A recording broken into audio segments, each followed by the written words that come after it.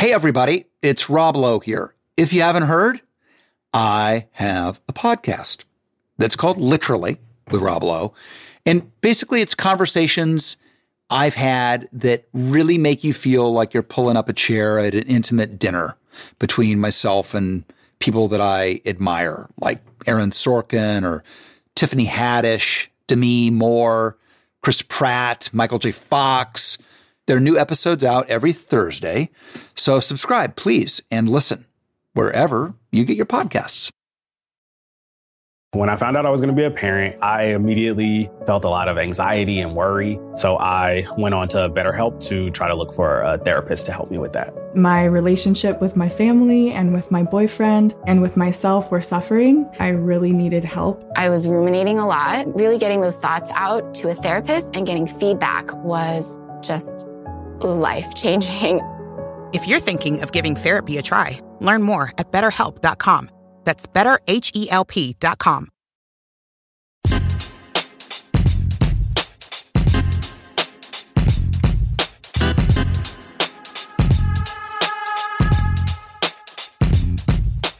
Hi, I'm Eric. And I am Brittany. And we are For Collared Nerds. the conversations that Black people have When white people aren't in the room, except today. Whoops, gotta change the premise. It's a little different. So, now the cat's out of the bag. Cat's out of the bag. Today's an important day. Today's an important day for Today- several reasons. Yes, for many reasons. One of those reasons being that we have our first white guest on the show. So he did not come unintended, though. Yes.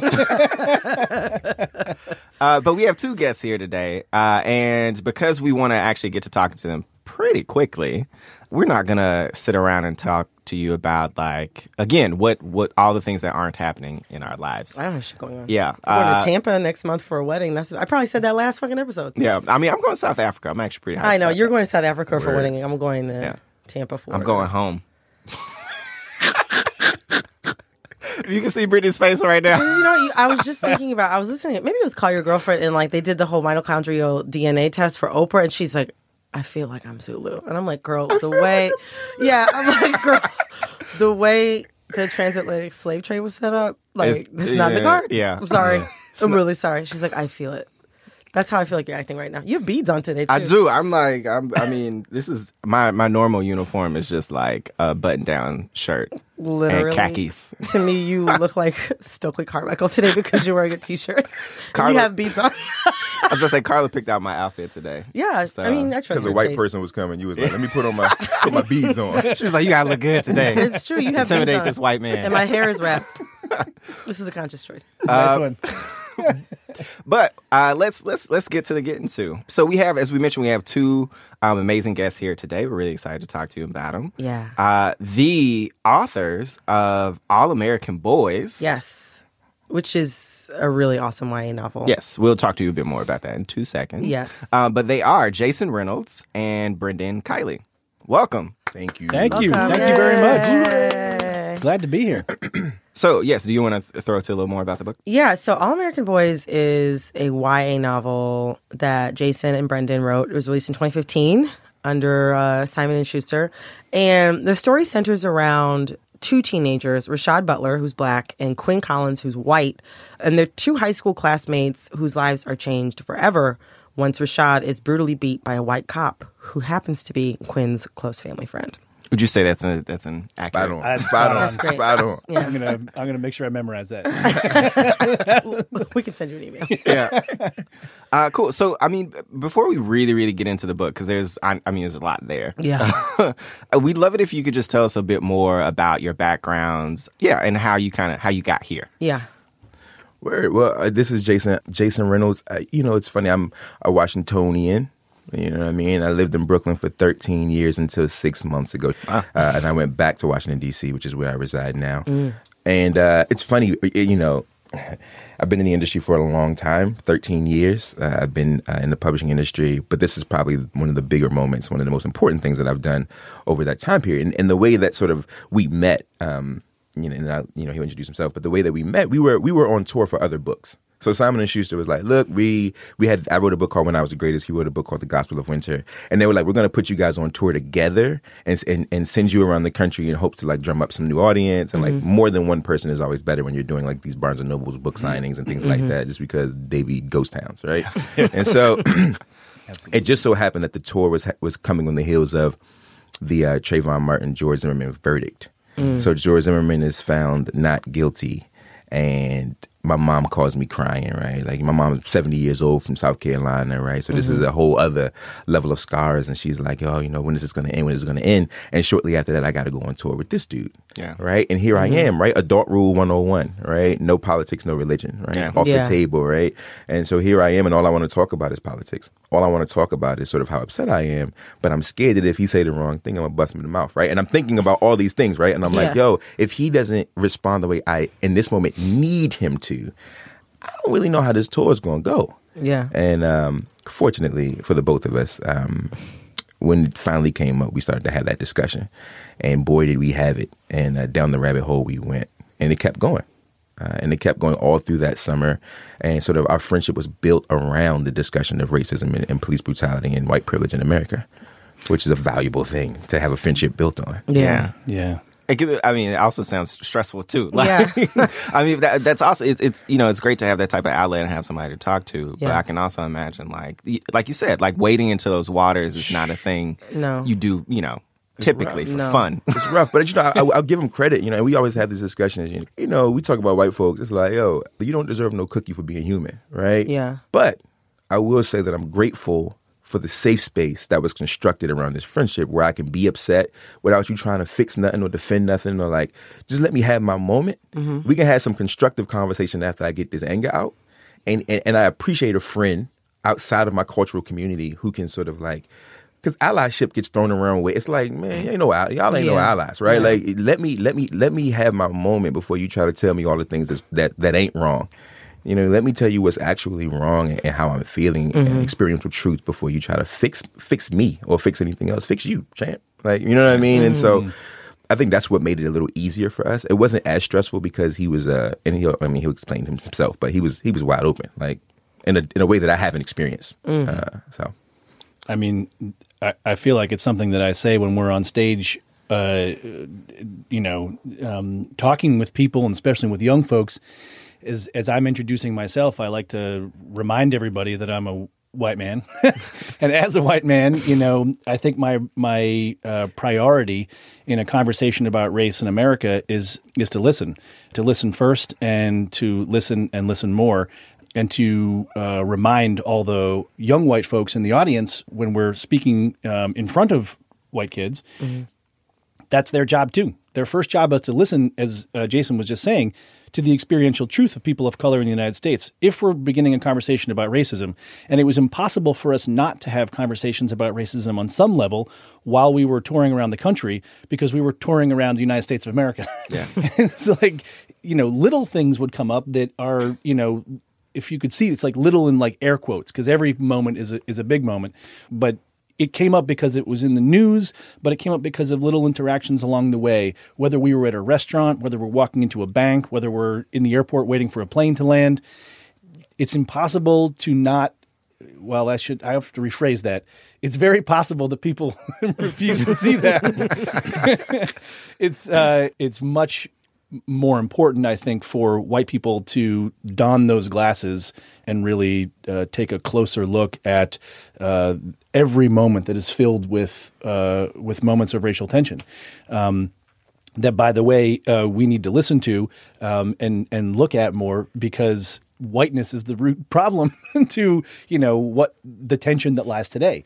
So, given all that, I grew up in Boston in a nearly exclusive white community, and was part of a sort of large, my brother and I always say we're culturally Catholic, because we don't we don't go to church. We don't, we don't believe in the metaphysical in that constructed way. But every family barbecue, it's like every family has like 7 siblings, and we grew up culturally Catholic. Guilt is a big deal in every house, and that was important. But I will say one thing: going to Catholic school growing up, I think it was really, really important to learn a lot about humility. And for one thing, as a writer and as someone who was trying to become someone's friend, I think humility is a nice place to start. And when Jason and I met and we were on the road together, as he said, because we were kind of thrust into so many intimate situations together, dinner together every night, staying in hotel rooms side by side and whatnot, it was important, I think, to begin a friendship in a space of humility and listening. And as I also like to say, I have not been in the business as long as Jason has. I just started in 2014. I worked in education for 10 years before that. And I worked in book publishing on the other side before that. I worked in marketing for 5 years. But this moment and working on this book with Jason is the single greatest moment of my career so far. And I would have to imagine it'll take quite a bit for something more momentous for me to be a part of. So grateful.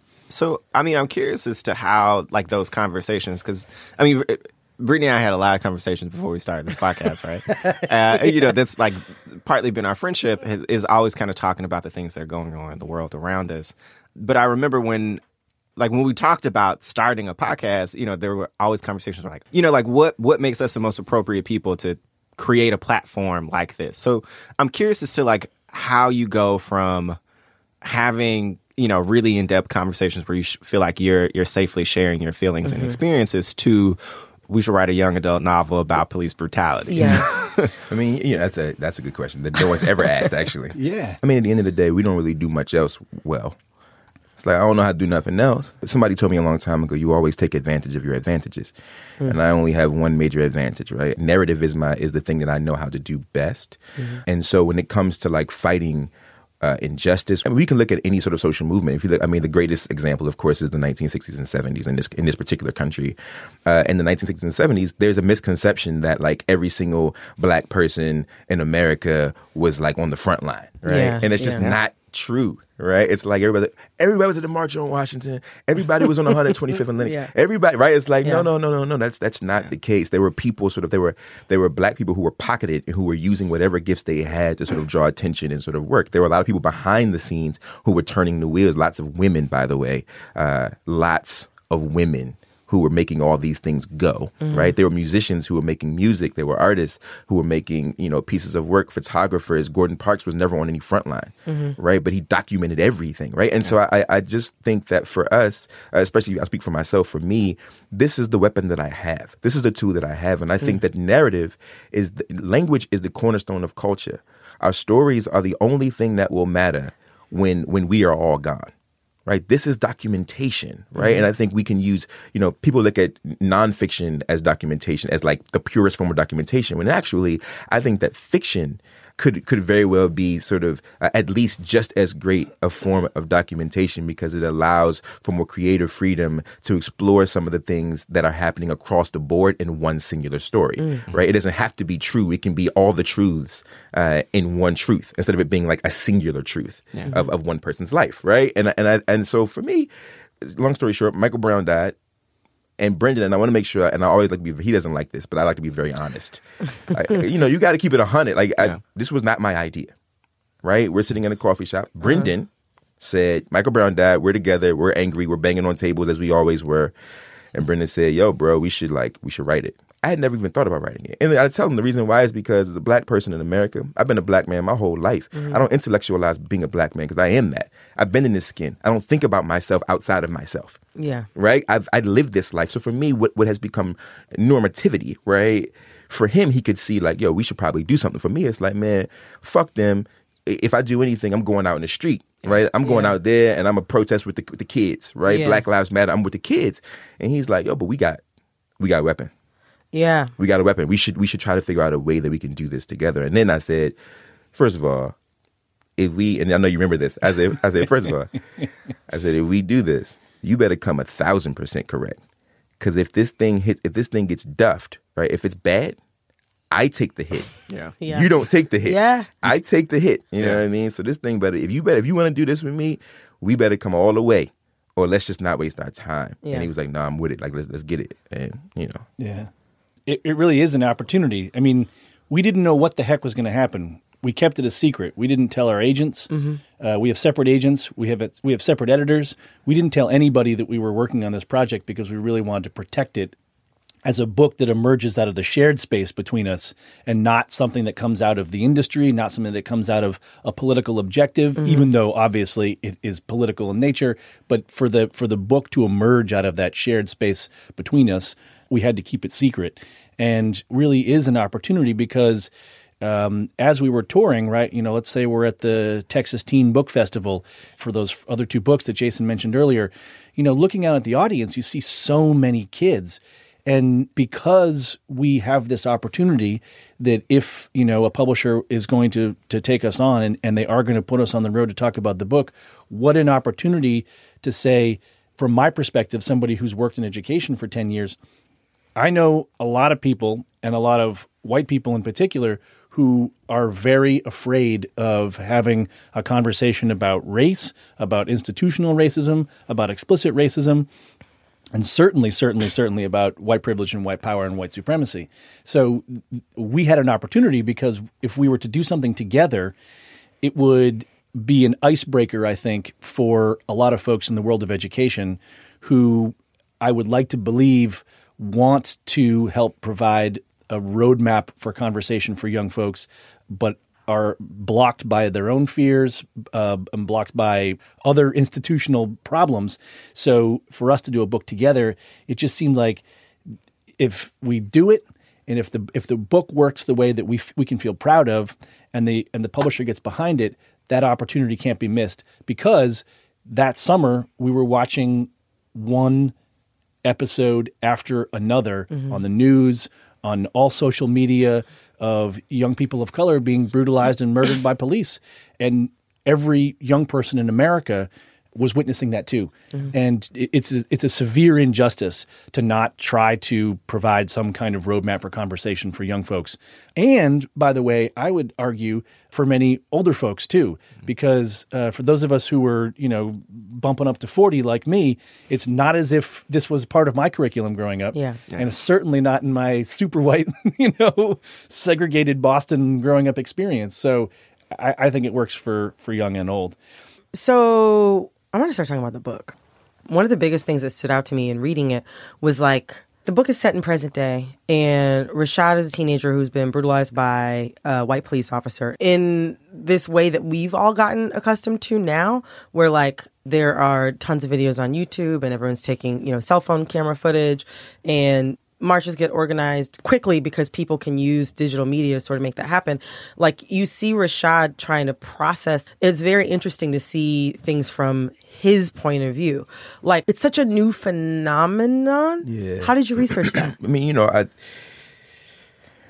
it's funny because I think that social media and digital media, it's omnipresent, right? And we're all sort of stewing in it every day. Yeah. My little brother's 15. He doesn't know life without it. Right? That's it. Right. Well, and so the interesting thing about writing Rashad's story, I'll say, is how do you write a story that you think everybody already knows? And so the one thing that I wanted to make sure that I did was figure out the nuances that we never think about. Like the fact that, one, not everybody who is brutalized is killed.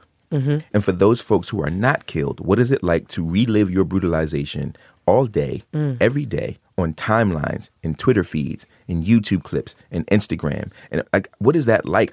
Hashtags are an important part of our culture, and it's something that has driven sort of this new movement forward. And I will always be grateful for the creation and invention of the searchable hashtag, right? But I think with the hashtag has come the oftentimes dehumanization of real people. They become avatars immediately.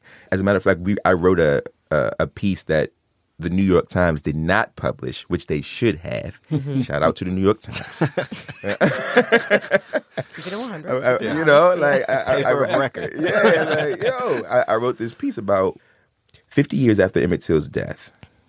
What if the story of Emmett Till was today, right? What would Mamie Till say today, knowing that she would have not one opportunity to ever grieve her child because she can't turn away, right? So what she did was she opened the casket and said, invited journalists Jet Magazine, right? The famous Jet Magazine cover, right? Come look at what they've done to my child and take a picture and put it on the cover of the magazine, right? Huge deal. But once that magazine was published, Mamie Till could then steal away and grieve. And that is no longer an option. Right? So what is it like for the parents of Rashad Butler or Michael Brown, for that matter? What is it like for the Michael Browns that are alive, who have been brutalized, who cannot escape the trauma of brutalization and can't heal emotionally because they have been turned into movement martyrs and hashtags?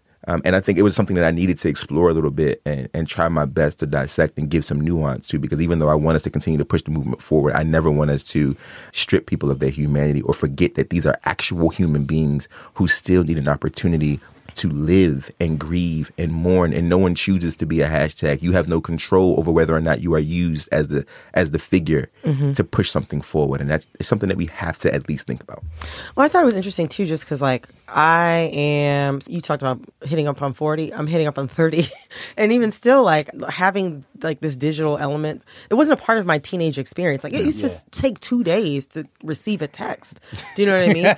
Like, how I was 21 when I got a smartphone, so I had like my entire childhood happened before I used that as a lens through which I viewed the world. For sure. But like, how did you even get in the mindset of that? Man, all we do is spend time with kids. Yeah. When you're a young adult author or middle grade, anytime you're doing any kind of children's literature, I do 165 days a year in schools. And I have a little brother who's 15. Right? I have nieces and nephews. There are all these young folks in my life. And, you know, to be a writer is to be an observer, right? All you're doing is you're the nosiest person in the world, right? You eavesdrop on everything, on everyone and everything around you. And so, New York City, what I would do a lot of times when I was still living here is 3 o'clock, I'd hit the A train. Because you know what 3 o'clock on the A train looks like. Right? It's like 10 million teenagers posturing. Right, you get to watch them, watch how they move, watch what they're doing, and it's all about the phone. So many of them, I mean, that's all they're doing. It's their entire lives exist in the digital space. And so for me, it was just, to me, any book, and we've talked about this a lot, any book, there are all these rules in literature, right? It's like, hey, don't date your books, don't put this in, no pop culture references, yada, yada, yada. And for me, any book that does not involve technology that's based around teenagers is just inauthentic. It's just, and they're going to call you on your BS. Teenagers don't play. No, they don't. Right? Like they're going to call you out. You know, so for me, it was a normal thing watching them work, knowing my own addictions to social media, my own obsessions with text messaging, and you figure we got it on the mild end of the spectrum, and so you ramp it up a little bit, and you can hit it on the nail when it comes to the kids. I taught high school. I taught 10th grade English here in New York. You know, a lot of my colleagues would battle with phones in classrooms, and would say, all these rules and whatnot. And I just, at a certain point, I was like, this is silly. Like, it's like an appendage. Like, let's find a way to instead actually like have it be a part of the classroom experience and not fight it, because they really do live on their phones. And all I'm saying is the same thing that Jason is saying, is that we have to do justice to that in the book. And by the way, I'll also just take this moment to add, this is partly why I think it's really important that we wrote the book together, and we're very conscious about Jason writing all of Rashad's sections and I'm writing all of Quinn's sections, because we also really wanted to do justice to writing out of our own cultural authenticity and putting those two narratives in conversation with each other. There's no way in hell I'm going to pretend that I can sit down and write this book, all by myself. And likewise, if Jason did, it would be a very different kind of book. For sure. So this is part of, I think, what we're getting at too, with like your question about Rashad's experience. That is a story that I've never heard anyone talk about. So I think it was really a kind of brilliant narrative choice. And when we were talking about how to build this book out, it was one thing that Jason said from the beginning. He's like, I'm going to put Rashad in the hospital and he's going to stay there for a while. And it was so interesting because it was a sort of narrative choice that was really interesting, but also it explores this whole part of the story that I feel like we never get to see on the news. We only see the big social stuff. We never get to see that personal side. And so I thought that was a brilliant choice. Yeah, that isolation, like really, I mean, like you said, it kind of caused him to really like reflect in a way that allowed us to observe, like you said, that piece that we don't typically get to see. It was it really helped me kind of connect to Rashad and how he was feeling throughout the book. Yeah. Well, because there's so much action too. It's nice to have a person who, like, I'm static as I'm reading the book. Do you know what I'm saying? While all of these other things are happening for Quinn, which I'm going to get to in a second. And I felt like Rashad was also static too, and we were sort of like in that together. About Quinn. Yes, the white teenager. So I never was an educator, but I did used to coach high school sports. And I grew up in a mostly white environment. The suburbs that I grew up in, like, integrated, more so when I was in college. So when I came back and I started coaching high school sports as an adult in my community, like, I was working with a racially mixed group of teenage girls, which is intense. So, like, there's this, so I read this book. I was supposed to have read it in college, honestly, and I just didn't because, you know, I was doing this and that. Yeah. I was going here and there. But, I remember those days. Yeah, you remember those days. I was trying to figure out, like, how do I interact with them? Like, because I had never worked with a racially mixed group of children before.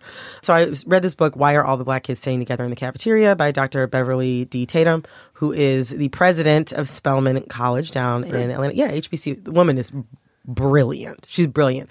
But for those of you who haven't read it, like Eric, thanks. Appreciate it. The subtitle of the book is A Psychologist Explains the Development of Racial Identity. So Quinn's growing racial consciousness reminds me of how Dr. Tatum outlines the process of, like, white identity development.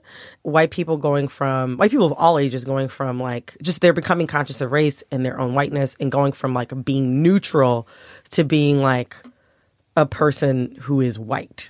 And even, like, I don't remember what I was reading recently, but the phrase white people is, like, it stresses white people. Well, it was like an interview I think you guys did. Yeah, like, the phrase white people stresses people out. So yeah, like, but, like, and Quinn's journey was really similar to what I had read in Dr. Tatum's book. Yeah. I mean, I had never really witnessed that before.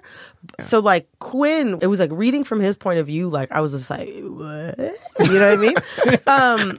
Did you consult any resources to, like, flesh out his transformation? Because, like you said, like, you grew up in a mostly white environment. It doesn't seem like maybe you had the opportunity to have that sort of transformation at his age. No. Not at all. I shouldn't put it that way exactly.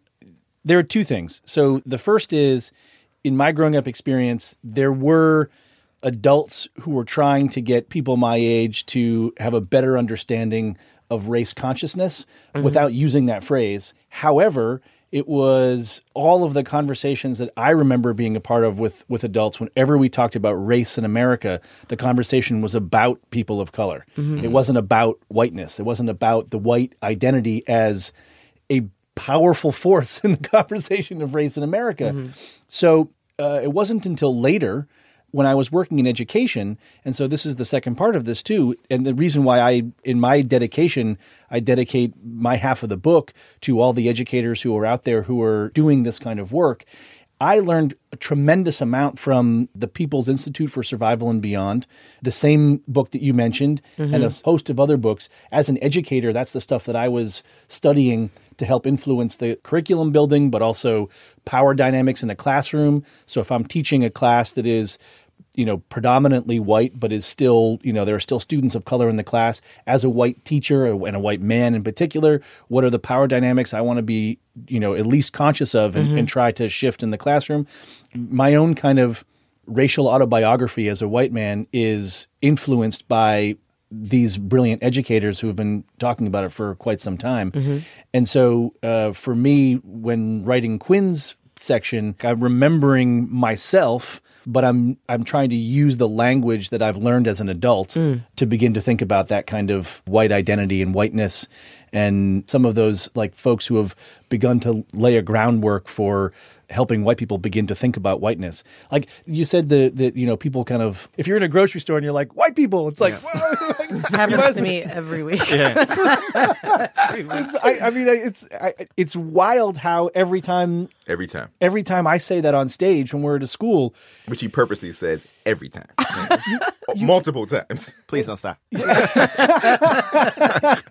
Right, but you can feel the air leave the room, and that air has to get out. We got to say it a lot more. And so, again, it seems like an opportunity for Quinn to be able to talk about it not in a way that I was able to talk about it as a kid because I didn't have the roadmaps in the same way. But I think that now there are many more, and there probably were then, and I just hadn't been introduced to them. But even when I was a teacher and I was trying to think about the different kinds of books to have in a class, I was having a hard time finding a novel that spoke specifically about white privilege and white power, and even more so was kind of transparent in the kind of identity exploration of whiteness in that way. I just couldn't find a book for teenagers. So it seemed appropriate that we would include that and work on that. Finding the music you love shouldn't be hard. That's why Pandora makes it easy to explore all your favorites and discover new artists and genres you'll love. Enjoy a personalized listening experience simply by selecting any song or album, and we'll make a station crafted just for you. Best of all, you can listen for free. Download Pandora on the Apple App Store or Google Play and start hearing the soundtrack to your life. Want to connect with a family member who doesn't speak your language? Then check out the language learning program Rosetta Stone on desktop or as an app. Rosetta Stone is designed to immerse you in the language you're learning through an intuitive process. Plus, the True Accent feature even gives you feedback on your pronunciation. And with a lifetime membership, you have access to all 25 offered languages. Get started today. Visit rosettastone.com/pod50 to get 50% off your lifetime membership now. That's rosettastone.com/pod50 for 50% off. Hey everyone, it's Ted from Consumer Cellular, the guy in the orange sweater, and this is your wake-up call. If you're paying too much for wireless service, you don't have to keep having that nightmare. Consumer Cellular has the same fast, reliable coverage as the leading carriers for up to half the cost. So why keep spending more than you have to? Seriously, wake up and call 1-888-FREEDOM or visit consumercellular.com. Savings based on cost of Consumer Cellular single line 1, 5, and 10 gig data plans with unlimited talk and text compared to lowest cost single line postpaid unlimited talk, text, and data plans offered by T-Mobile and Verizon January 2024. The living room is where you make life's most beautiful memories. But your sofa shouldn't be the one remembering them. The new life-resistant, high-performance furniture collection from Ashley is designed to withstand all the spills, slip-ups, and muddy paws that come with the best parts of life. Ashley high-performance sofas and recliners are soft, on-trend, and easy to clean. Shop the high-performance furniture in-store or online at ashley.com. Ashley, for the love of home. So, I mean, this kind of come up quite a bit, and it's something that I almost kind of had to like put back into my mind. So you talked a lot about the fact that you're in the classroom or you're, talking to students quite a bit. It seems like a very much a partner to the actual process of writing the book is then, taking that book to the students themselves, which is something I don't, typically think about in terms of a book. If I'm reading it like a book meant for adults, I experience a book and I kind of go about my business, or talk about it here.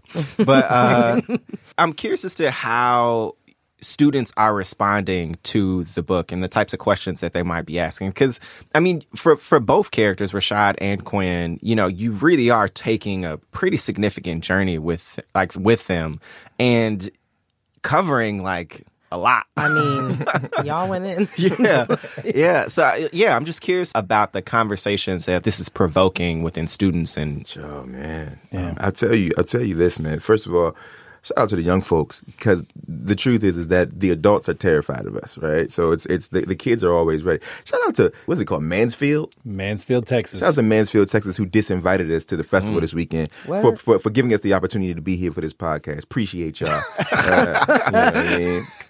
It is what it is, which has happened. People are like, we don't want them to come, and then you get there and the kids are like, yo, we ready. Let's get it. Right. And so the one thing I will say that's most fascinating is when Brendan and I show up, we both tell personal stories about our own experiences with police officers, which are obviously very different stories. And then I always ask two questions. The first question is, how many of you, whether on social media or on the news or in any sort of magazine or in TV, know anything about police brutality? And 100% of the kids raise their hand. And we're talking about 25,000 kids at this point. Right. Wow. And 100% of them will raise their hand. And then we say, how many of you have talked about it with your friends? And everybody puts their hand down. Right. And so as we continue to tour, we realize it's not that they don't want to talk about it. It's that there has not been a framework. There's no safe space. It's a hard conversation to have when you don't have the language to have it. Yeah. Right. You want to talk about Baltimore City. Baltimore City is an example of sometimes not having the language to express frustration. Right. It's like being a child. When you're a child and you get so frustrated that you cannot articulate it, you break your own toys. Right. It's human nature. And so what we wanted to do with All American Boys and what we've learned with traveling and seeing all these young people all over the country is that they're ready. They're just looking for the tool. Kids need a doorway, an entryway. That's all. Yeah. Right? And once we show up, we give them a little, this and that, and then we open it up to questions and everybody's hand goes up. We used to collect index cards with questions on them from every single school. We have thousands of them. Wow. Ranging from questions like, I always tell the story about a young girl in Philly. We were in Philly, 650 students. Right? We're talking about 12-year-olds, 13-year-olds. And at the end of it, I go to the bathroom. Brendan's in the hallway with a young black girl. When I come out of the bathroom, and he's like, yo, she wants to talk to you. She wanted to, I told her to wait for you because she wanted to talk to you. And I look her in her eyes, and she's this beautiful little young black girl, right? And she looks at me with these big eyes, and she's all teary-eyed, and she says, do you ever just wish you could change the color of your skin? And in that moment, right, because what she has now experienced or what has now been unlocked is the fearlessness to express her own fear of being a young black girl. It seemed as though she had not been given an opportunity to express that anxiety before until she recognized something familiar in me or in Rashad or in what we were discussing. And in that moment, I had an opportunity to pour into her. And I got to tell her, look, baby, without you, nothing is awesome in this country without you. It don't work without us. You are perfect and you are beautiful and your skin is perfect. And without us here, this whole thing don't move. It don't roll without me and you and your mama and your sisters and your brothers. Like, it's us who keep this thing turning. And in that moment, it was a special thing, and that's how it's been. Ferguson, we out in Ferguson. Wow. We go to St. Anne because Ferguson is this big, and right next to it is St. Anne, which actually has the highest police brutality count. Right? We out there, we show up. The principal says, hey, so glad you guys can make it. But here's the thing. Don't talk about your book. We got yeah, true story. True story. They got the whole school in an auditorium. The whole school is there. It's like, don't talk about the book though. Anything else? Give us a talk about literacy, but not about the book, right? So Brendan and I, you have 5 minutes before you're on. You got 5 minutes, so figure it out. So Brendan and I, consummate professionals, we try to be. We get out, we try to be. Not always, they don't always go that way. Things get a little loose every now and then. Right. But we go out there and we do our thing, and then we take question and answer. And one of the first questions is, yo, why y'all ain't gonna talk about the new book? Shit. And at that point, we honor the kids. Yeah. Let's get it. And they ready. They ready. Every time. I mean, it really is every time that the kids are ready and they want to talk. I just feel only way to be a responsible adult, because I'm irresponsible in so many ways. The only way to be a responsible adult is to honor that, is to honor those moments where these kids are braver than the adults in the room often. And we were at a library in D.C., and it was mostly adults in the room, and there was a row of 7th grade boys. They were amazing. And it was spectacular because we back then we used to read a little bit from the book. Now we don't even do that. We just were like, let's just get into some conversation. Yeah. But we read a little bit, and then we were like, any questions? And again, it was like you could see the shoulders of the adults, like. But every single kid, the hand went up. Wow. And it was really powerful. So we were just like, all right, adults, forget you for a second. Let's just focus on these guys. And it was amazing. I'm straying far away now from the original question, but it really has to do about the kids and these moments. White kids. And the white kids who ask me, like, how do you deal with white guilt and white shame? And these 13-year-olds. And yes. And it's like because they experience it and they're honest. There isn't the same kind of social fear that an adult has who wants to put up a wall and not even talk about it, even though experiencing that guilt and shame.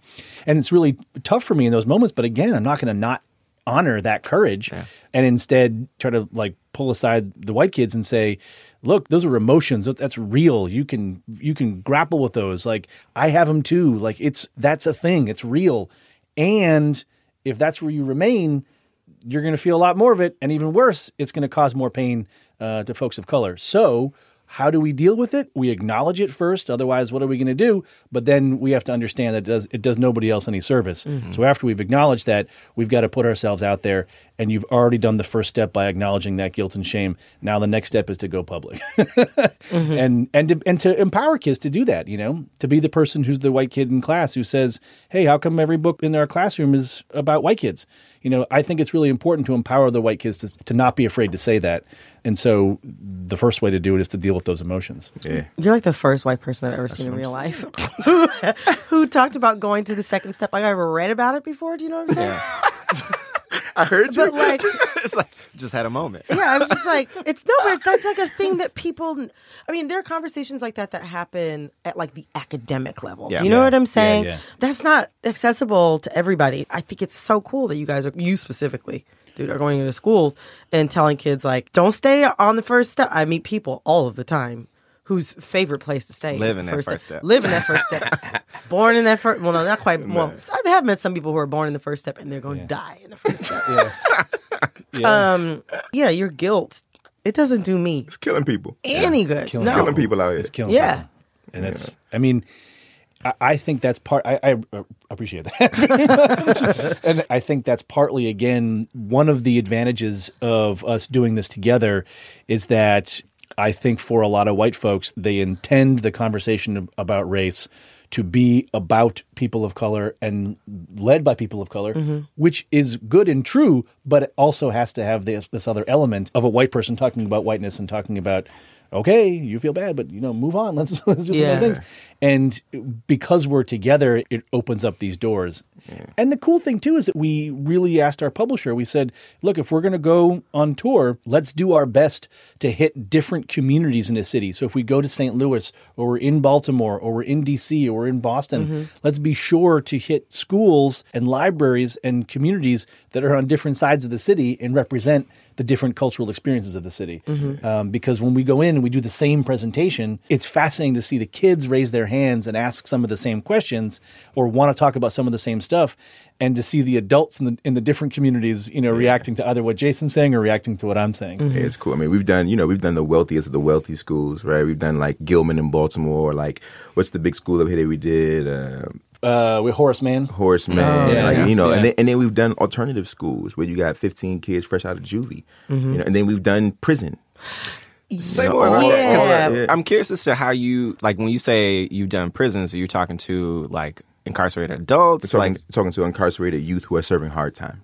So we're talking about maximum security, hard, like long bid kids. I hope everybody listening knows that there are children who are locked in prison for 10, 15 years that you never have to think about, right? That you should. There are young people who are under erasure, literally being erased, who are locked away in maximum security prisons all around this country. With adults, just so y'all know.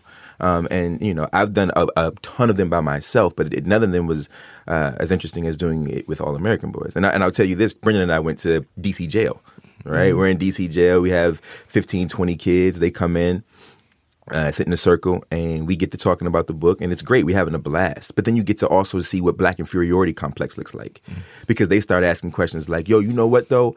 I think the real problem is the reason that ain't no white people in jail with us, zero. The reason that ain't no white kids in jail with us is because they don't really make the same mistakes we make. Wow. And we're like, wait, right? And then their sort of counselor is like, wait, y'all really believe that? They're like, no. See, if they make it once, but then we keep making it over and over again. And so then he started to give them some history. He's like, some of y'all are in here for grand theft, for stealing cars. Across the bridge in Virginia, 10 minutes down the road, this is a misdemeanor.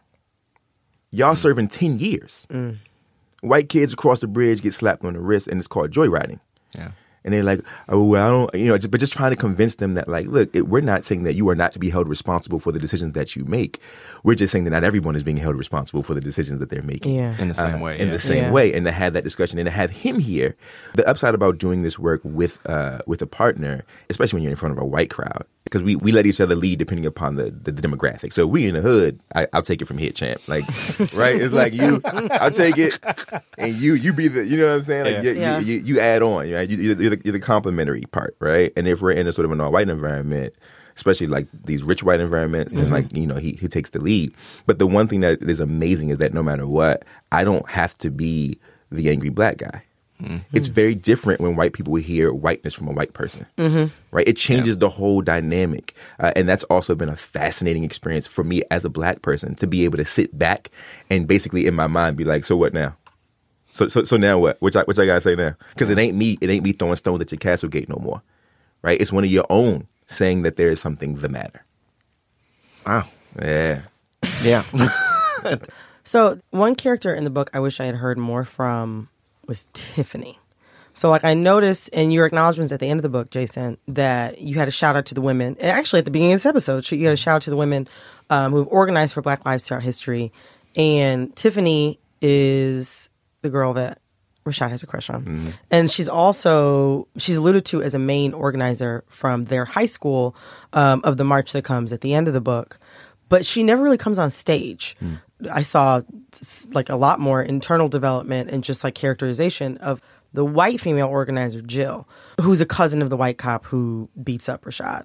You have Rashad's mother as a black female character. Yeah, you got Barry. Yeah, you got Barry. You have Mrs. Fitzgerald. Yeah. But as like a peer, I kind of like was hungry for that. What was behind not having Tiffany on stage? You know what? So this is. I'm glad you brought this up. It's the second time in the last year that it's been brought up. And by the way, this time is much more pleasant than the first time. Just so you know, I don't aim for pleasant. Just so you know. but it was pleasant. I appreciate that. But here's the thing. So the honest answer is, the truth is that Rashad's story is so contained, right? So like, if we're speaking about it specifically, narrative wise, and as a writer. It's honestly just because Rashad's story is literally so contained in one space, right? So if Tiffany were going to be fleshed out, she would have had to have been fleshed out on Quinn's side of the story. But we just didn't make that. Honestly, we just didn't make that move. We just didn't make that decision, and it wasn't for this book is interesting because looking back on it now, there are certain things that we would have done differently. There are holes in the book that only we know about, right? Because we wrote the book in 6 weeks and it was published 4 months after that. I mean, it was a whirlwind. And, so the honest answer is, one, from my perspective, right? Rashad is in a contained environment. His context is contained. Tiffany is a crush, but is not somebody that he is close to, right? So she would not come and visit him. He's crushing on her, right? Yeah. It's like an unrequited crush thing. And two, because of oversight, right? Like, two, because narrative oversight, not the oversight of black girls, but the oversight of in the narrative, based on what we had written in the time span that we had written it. It just was, she slipped, you know what I mean? That's my honest, And, it's one of those things where when you're writing, contemporary fiction and you're thinking about all the pieces to the puzzle. I mean, we had a whole conversation about representation of women. It was a big deal for us just because we didn't even want to name the book All American Boys for that very reason. But I think that you just drop the ball sometimes. And I think if I could rewrite some of those things, I think we would have had Tiffany be more so on the front stage. So... Yeah, I mean, I feel like, it's a shared dropping of the ball because there are many opportunities for more things to happen on Quinn's side that just didn't happen as well. And I think there would be a great opportunity in the book for Quinn to have been pulled into one of those meetings and to have seen the leadership of Jill and Tiffany side by side. Would have been a great scene, but... We just didn't. I tried to do it with Barry just to make sure that like people understood. Like, it's always because in my life at least it's always been the women. Always, they've always been the catalyst, right? So like showing Barry as like the young law student who's like, look, this is what it's going to be. We need to get out here, and here are the rules. Here's what we need to get done. Here's being the person who's leading that charge, or Mrs. Fitzgerald being like, look. You could be scared if you want to be scared, but it ain't going to change nothing. Your fear don't make things better. So so be scared and be active at the same time, right? Mrs. Fitzgerald sort of so I tried to make sure that the other women characters, but like I said, we could do it again, man. Good call out though. Well, it reminded me of something that I read actually in Why Are All the Black Kids Staying Together in the Cafeteria, and something that I know from my own experience is like in racially mixed environments, Black girls usually fall straight all the way, in the world also, fall straight all the way down to the bottom of the totem pole. So, I guess, I don't know still quite how I feel about your response, but it does make me think of the fact that, like, she would not have had any real interaction with Quinn. That just is not a realistic thing. Yeah. And, like, It's also really likely that a boy who was in ROTC, black boy who's in ROTC, and had friends who played for the basketball team wouldn't really have a ton of close, like, girlfriends. Yeah. But I don't know.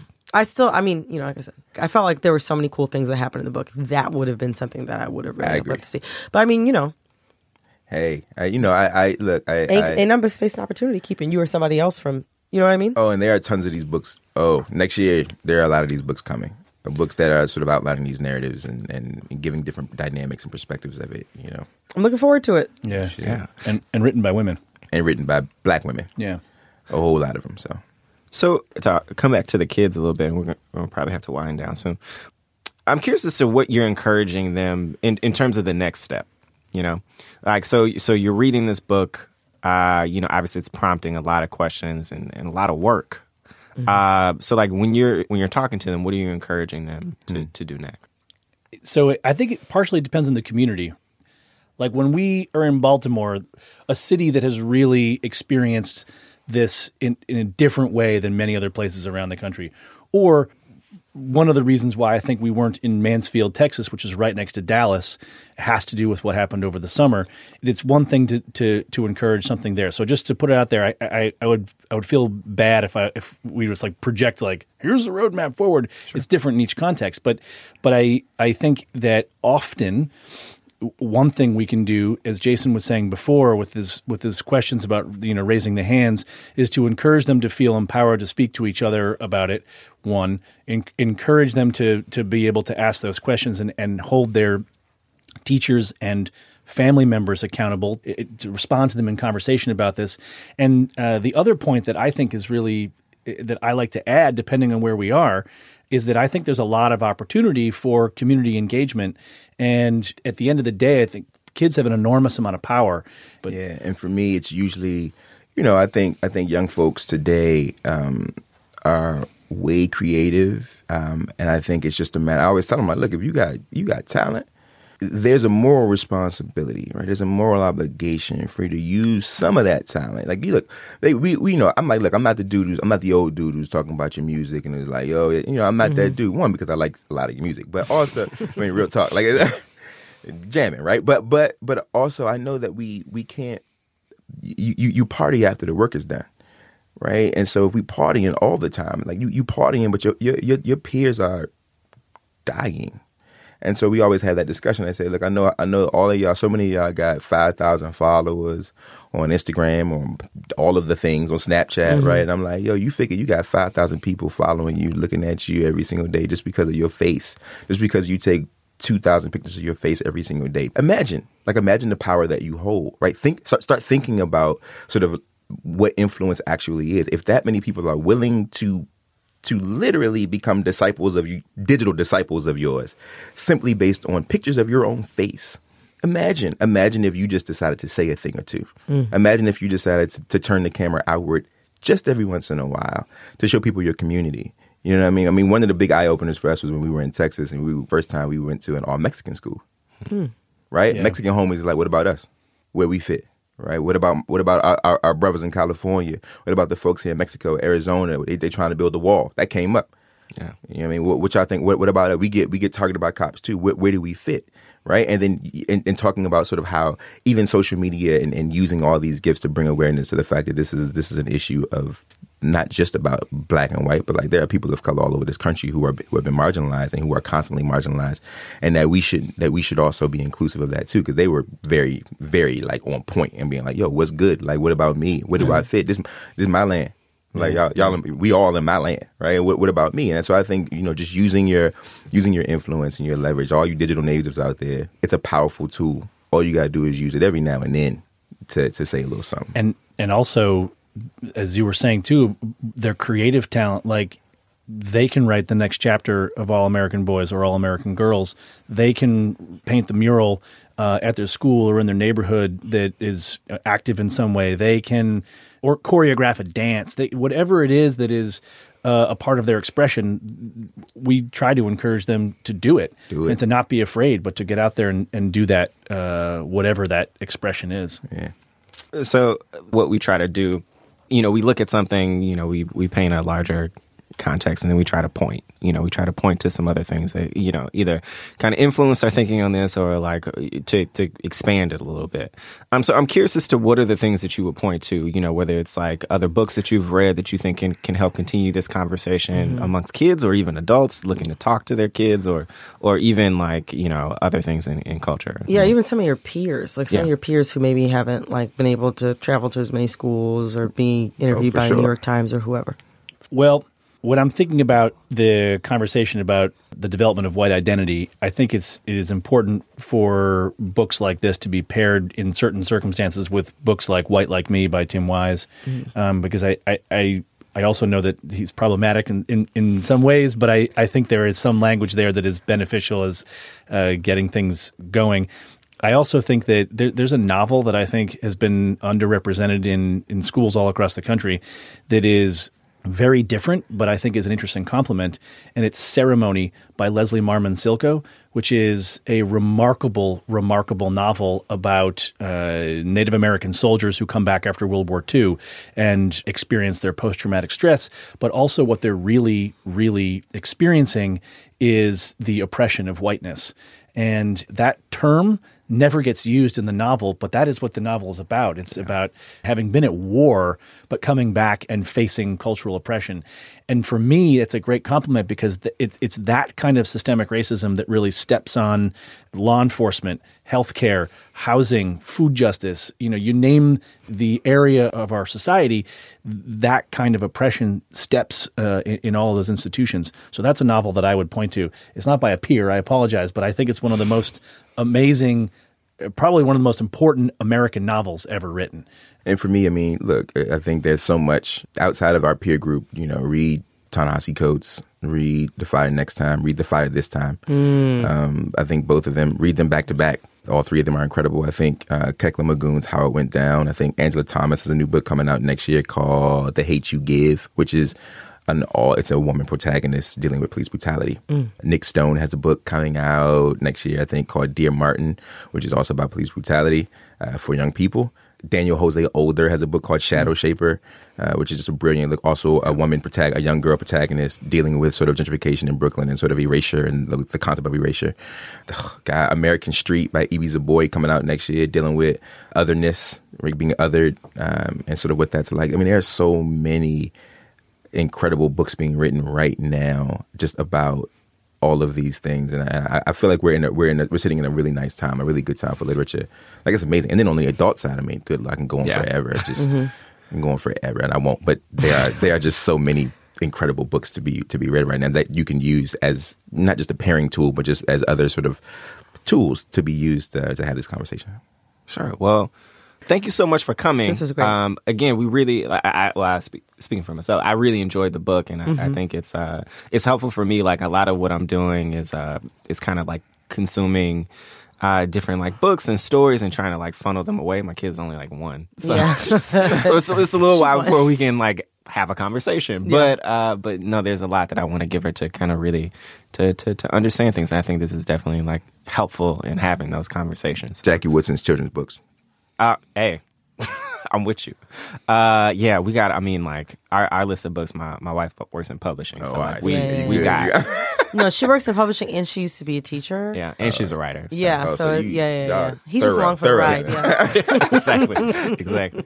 But no, thank you again so much for coming. And where can people find more information about you? I'm at Jason Reynolds 83 on all the things. And my website is jasonwritesbooks.com. I'm BrendanKiley.com, and you can find all the social media links right there. All right, cool. That's beautiful. Well, this has been another episode for Color Nerds. Yes, if you like the show, please support us on Patreon at patreon.com/forcolornerds. If you give as little as $1, you are helping us like actually get a producer so that the show comes out on time. And then we're not crying all the time trying to make it. Yes. We bleed for this shit. But you can also support us on iTunes by going to leave a 5-star review. 5-star only. We appreciate it. But we'll be back soon. Thank you very much. Thank you. Thanks so much. Later. Bye. Bye.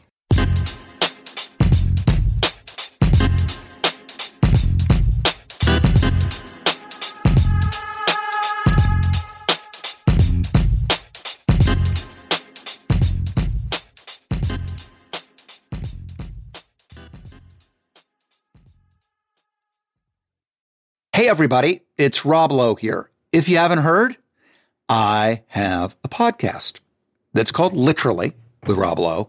And basically, it's conversations I've had that really make you feel like you're pulling up a chair at an intimate dinner between myself and people that I admire, like Aaron Sorkin or Tiffany Haddish, Demi Moore, Chris Pratt, Michael J. Fox. There are new episodes out every Thursday. So subscribe, please, and listen wherever you get your podcasts.